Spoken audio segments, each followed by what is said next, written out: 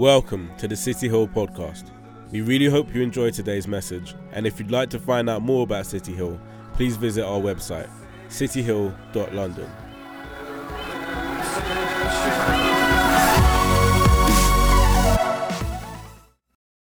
Father, thank you for family. Thank you that you've called us. Thank you that you've gone ahead of us. Thank you, actually, Lord, that you purchased us. When we really think about how this works, how this whole faith in Jesus works, as it comes down to we were slaves in our sin. And you redeemed us, not with gold, not with silver, not with money, not with Bitcoin, but you redeemed us with your precious blood, the blood of Jesus, imperishable. And we just pray this morning that we would reflect and encounter that afresh, that maybe in areas of our lives where we need that deliverance again, you would do something significant and you would set us free. And we can be expectant this morning that you would action that on our behalf. And for those of us, Lord, need to reflect and remember and realize how much you've brought us from already. We pray that you would do that in Jesus' name. Amen. So I'm going to be reading from Mark 14. Mark chapter 14, and we're going to be reading from verse 22. Mark 14, verse 22. And as they were eating, he took bread, and after blessing it, broke it, and gave it to them and said, "Take, this is my body." And he took a cup, and when he had given thanks, he gave it to them, and they all drank of it. And he said to them, "This is my blood of the covenant, which is poured out for many. Truly I say to you, I will not drink again of the fruit of the vine until that day when I drink it new in the kingdom of God." So, in this passage, Jesus has come together with his disciples to celebrate Passover. Passover is a feast that they would have every single year to remember their deliverance from Egypt. It was a sacred time, probably the most sacred time of the year for the Jewish people. And as they had this meal, and as they were having this meal purely to remember what happened, as they were eating, Jesus steps into what would have been a routine affair, what would have been a normal situation, something they would have done their entire lives. And he takes symbols that they had known to be about Egypt, and he made those symbols about him. As good Jewish boys in the room, this most likely would have sounded like some extreme case of heresy.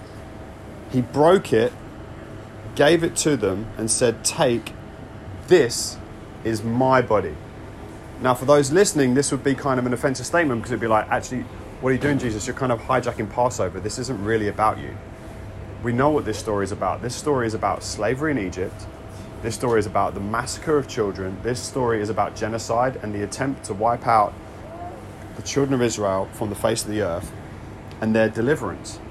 And this story is about remembering that on the day of Passover, the angel of death passed over their houses. They remember the meal that they cooked. They cooked the lamb. They ate the lamb, they put the blood on the doorpost, and the angel of death passed over their house, and they didn't lose their firstborn child, but every Egyptian household did. And they're remembering that day they were slaves. They woke up in the morning, and by the end of the next day, they're leaving completely free, stepping into all that God has for them, journeying towards a promised land. As they were eating, he took the bread. After blessing it, he broke it and gave it to them and said, "Take, this is my body." And he took a cup, and when he had given thanks, he gave it to them, and they all drank of it. And he said, "This is my blood of the covenant, which is poured out for many." This is my blood of the covenant that's poured out for many. And in another part of the Bible, it says, "Do this in remembrance of me." So the meal they were having was in remembrance of Passover. It was a remembrance of that moment of deliverance from slavery from Egypt. But Jesus in this moment is giving them this meal, he's saying, actually, this moment in Egypt, you've always talked about this blood on the doorposts, and you've always looked to this blood, but actually this is my body broken for you. That it was actually my body broken that made that achievement possible. It was my blood that the lamb's blood was pointing to that delivered a people from Egypt. He takes the whole story and he centers it on him. And then he doesn't say, do this in remembrance now of me in relation to the story back then, but he says, do this in relation to me now, because Jesus is about to set in motion an exodus that is still taking place today. That today there will be people on this earth that are going to make decisions for Jesus, that are going to receive the blood on the lintels of their lives, Jesus' blood that is going to take them from one place of slavery to another place of freedom. There are people today that his body is being broken for 2,000 years ago that are going to move from that place to a different place.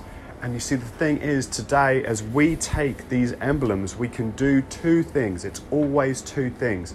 We can remember, and it is so important. They did this every year to remember their ancestry. But what about our own story? You know, you overcome the devil by the power of the blood of Jesus and your testimony. You remember who you were. You remember where you were. You remember what you did. And you remember what he did to set you free. That's how you overcome the devil.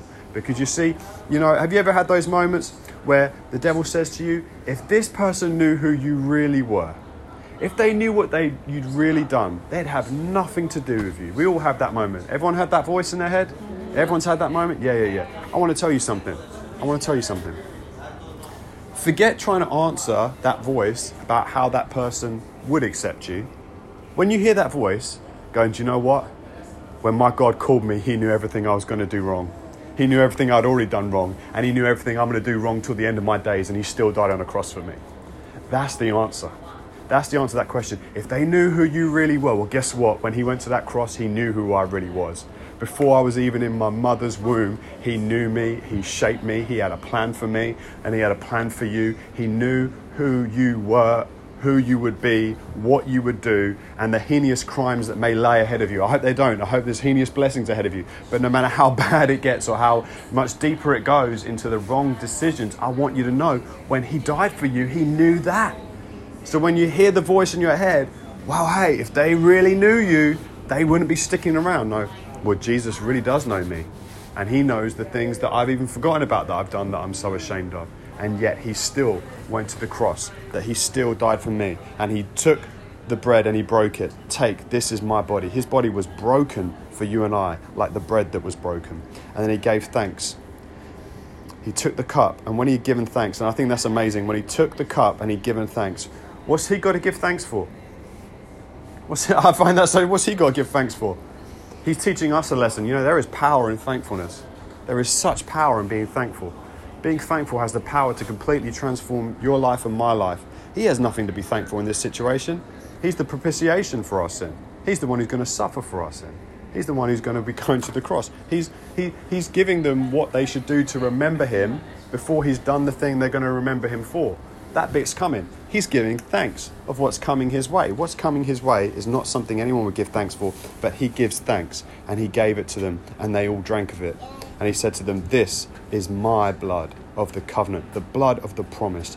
All this time it's been promised there'd be a way back. Well, this is the blood. This is the promise. This is the covenant, which is poured out for many. It was poured out for many. It was poured out for me. It was poured out for you. And today, as we partake in this moment of communion, I really want to encourage you to remember where you've been and start to give thanks. I want you to also, as we take the bread, it says, after blessing it, he broke it and he gave it to them. I believe that today God really wants to bless you. And I believe the blessing comes in remembering, but there is true acceptance in the fact that remembering who you were and knowing he completely loves you as you are. And he doesn't, it's not a fake or weak acceptance that he's offering you. It's not like your mate who goes, there, I still love you. It's he's doing this meal knowing how he's going to suffer for your price. This isn't someone who's going to be mildly inconvenienced for you. This is a man who is about to be tortured and broken on a cross, who's about to be separated from his Father, who knew no sin but will become sin itself. And he gave them thanks, and they all drank it. And he said to them, "This is my blood of the covenant, which is poured out for you and for many." As we take this, remember, find the acceptance in prayer because he's receiving you. But then also, I need to encourage you to be brave and to have faith and have courage. The acceptance is going to be there. But for your deliverance that you need to come today. For your deliverance in the situation you feel stuck and you feel trapped in. That you can look to these emblems going, you did it then, you'll do it again. You did it for them, you'll do it for me. You went to the cross, you died, you rose again. I'm going to experience resurrection too. I'm going to pray for us and then I'm going to bring the bread round and then we'll have the wine. Father God, I thank you for these short words in Mark's Gospel where Jesus recentered everyone in the room's faith off of everything they'd ever known into the only thing they ever needed to know, which was knowing you. Pray today, Lord, that we would remember who we were, but that as we receive you, we now know who we are. And that, Father God, you would continue to deliver each one of us from the slavery of sin. We do this in remembrance of you. Amen.